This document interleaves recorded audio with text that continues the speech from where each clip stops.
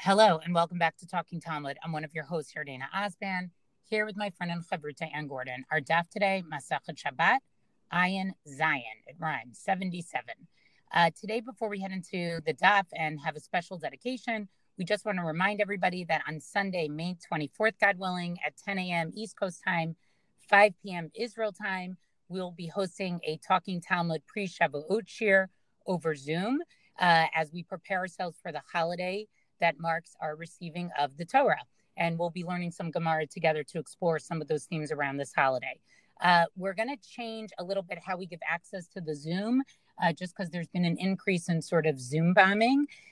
So on the WhatsApp group, on the Facebook page, you can also anchor message us, or if you know us personally, send us an email, and we will send you a registration form. Once you send the registration form into us, you will get the Zoom link. Again, we want to thank our fellow co-learner, Diana Bloom, for helping us, organize the Zoom. She's all things Zoom to us, so we really appreciate that help.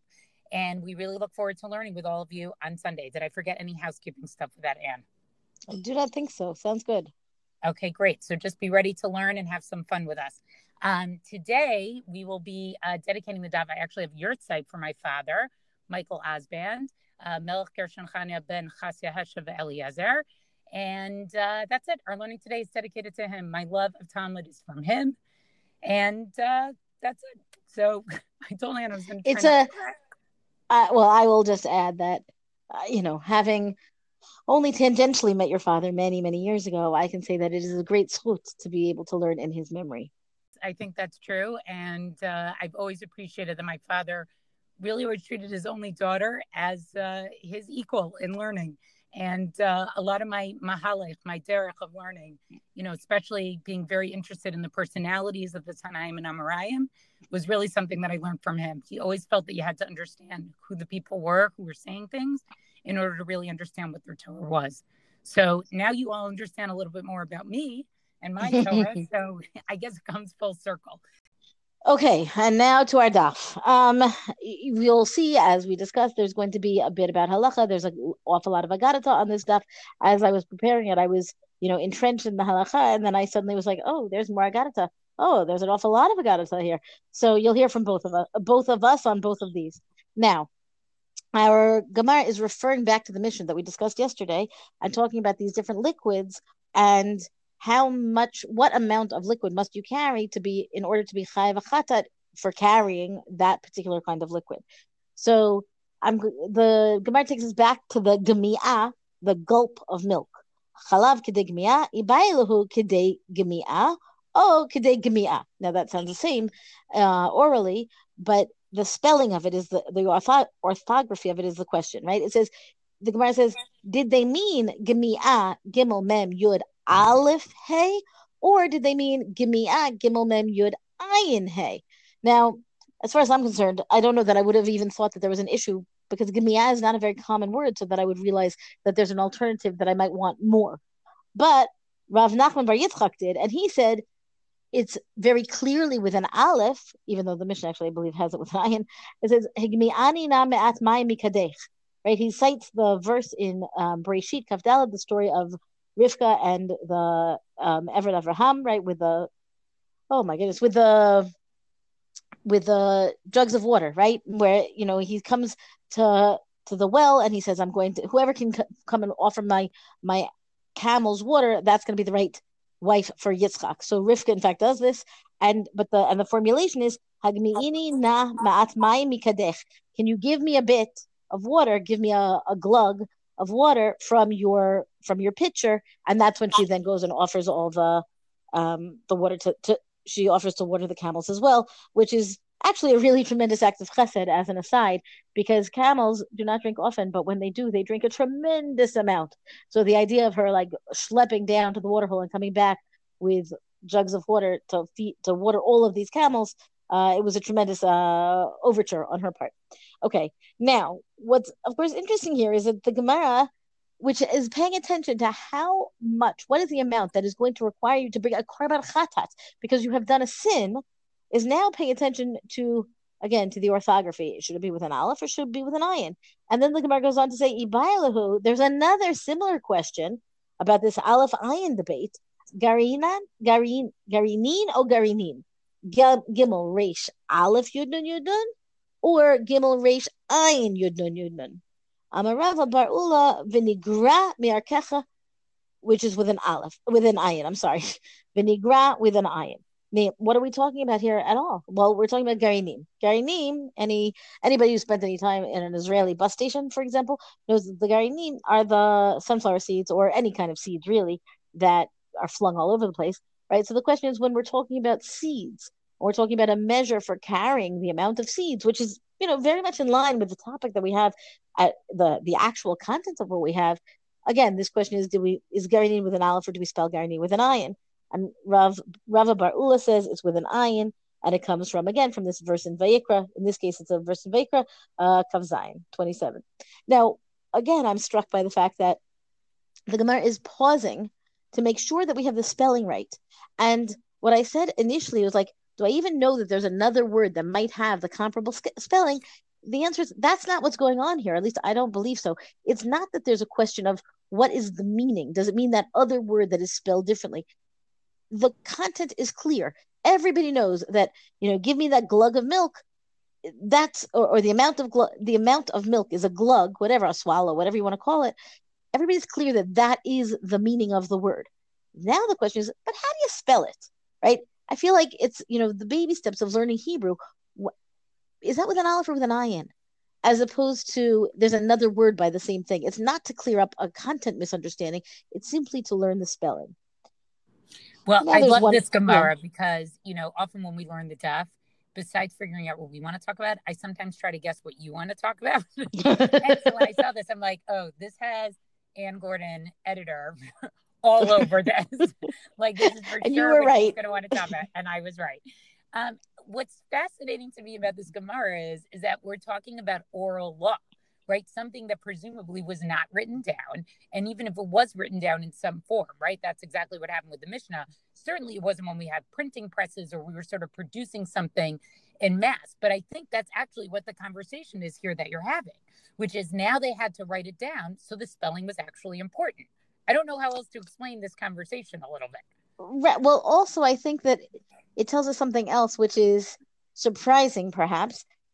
These folks of the Gemara in this conversation, at least these names mentioned here, they are not Temani, they are not Yemenites. Now, obviously, that's not a historical comment. They're not Yemenites. There were no Yemenites yet, or Yemenite Jews at that time.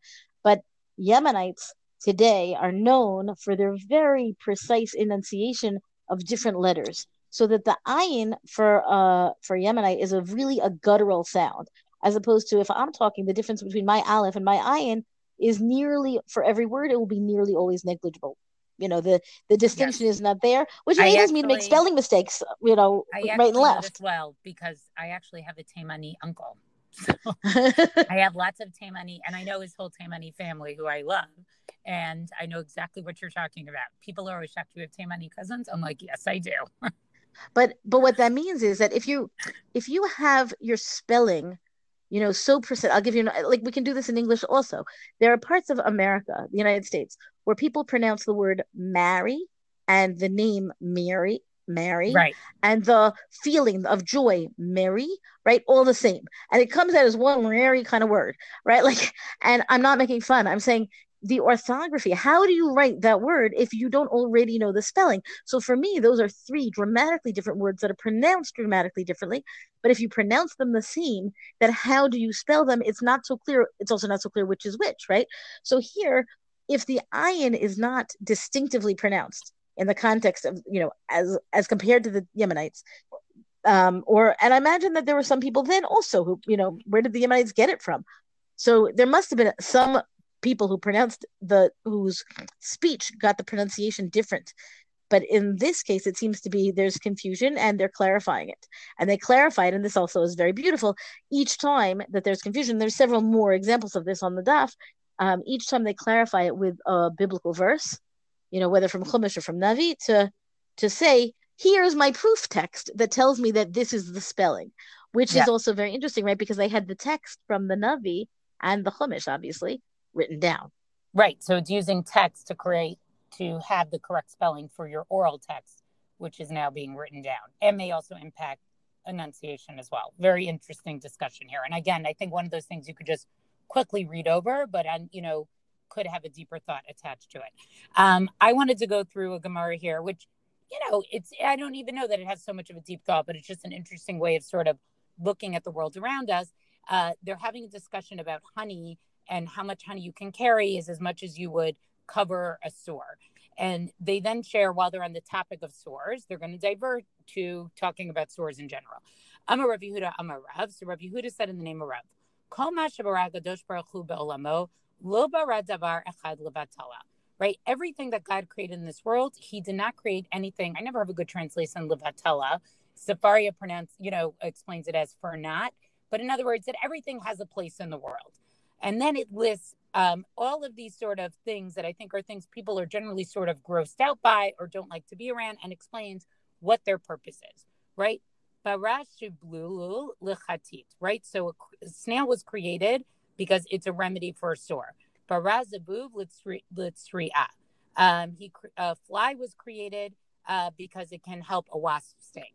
Yatushla nachash, a mosquito, is a remedy for a snake bite. V'nachash lechafafit, a snake is a remedy for a rash. Usmamit leakrav, and a gecko is a remedy for a scorpion bite. Hecha avidle, mati chada uchma v'chada chibra v'shakli lahu v'shafiale. Right, and so how do you do this remedies? This is talking specifically about the gecko one, right? You bring a black one and a white one, and you would cook them, and then whatever gets boiled down there, you spread it, and it becomes an ointment. So, two comments I would make about this. I have a 4-year-old who currently consistently tells me how much she hates all bugs. Like she just says, I don't like bugs. I don't like bugs. And I think this is just like a basic thing that we sort of try to teach our children. Everything has a place.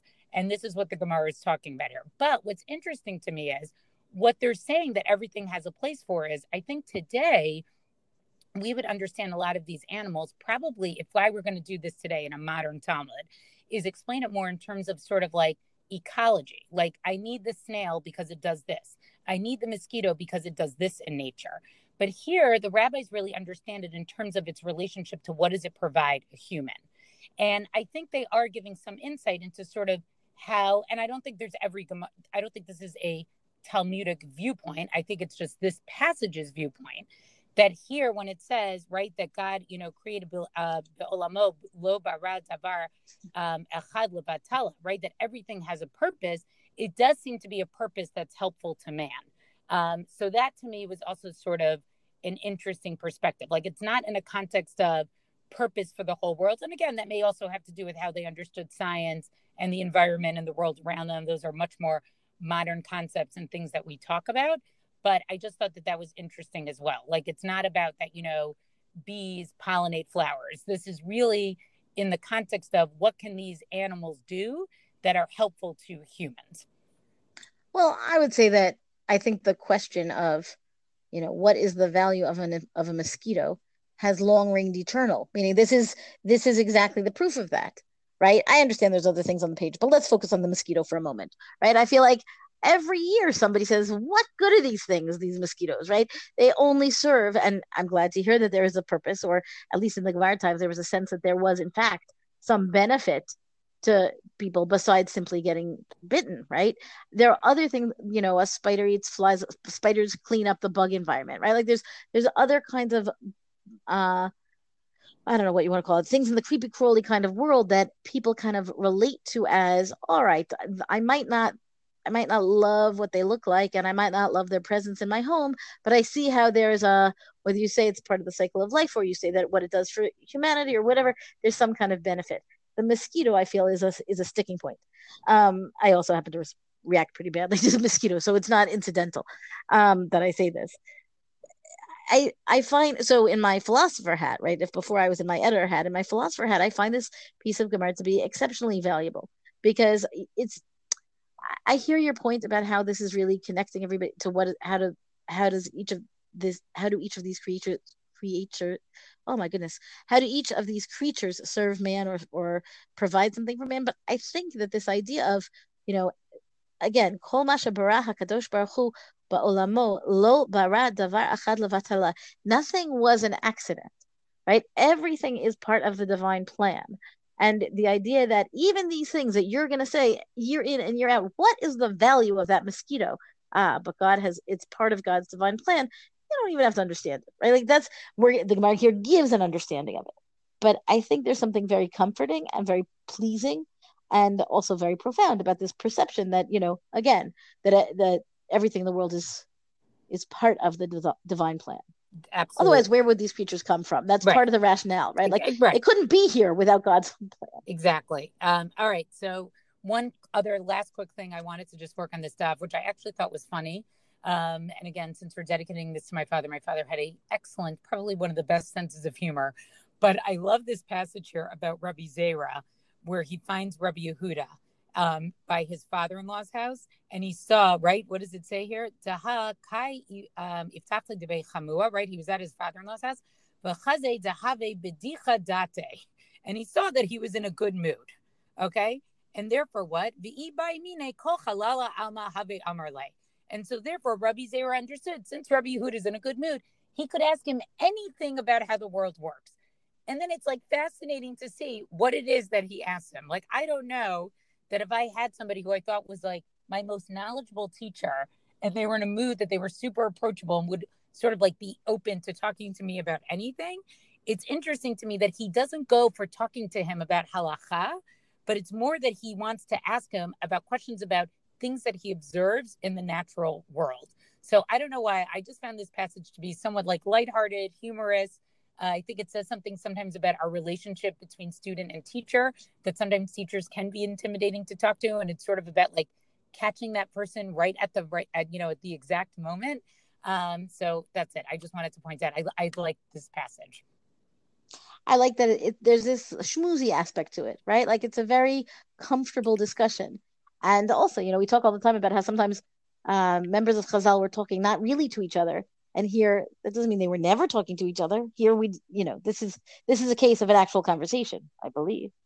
Yeah, exactly. Yes, right. It's a real setup. It's not intergenerational, non-chronological talking. This is like a real story that happened. But the depiction of it is so human, beautiful. The details in it, I really liked it. Okay, that's our DAF discussion for the day. Thank you for joining us. Rank us, review us where you get our podcast. Come join us on our WhatsApp group. Come talk to us on our Facebook page. Be sure to come to us in person on Sunday, again, 10 a.m. Eastern Seaboard Time and 5 p.m. Israel time. We look forward to learning with you Likrat Shavuot. Until tomorrow, thank you to Michelle Farber for hosting us on the Hadran website. Pardon me, I do not ever mean to forget that. And until tomorrow.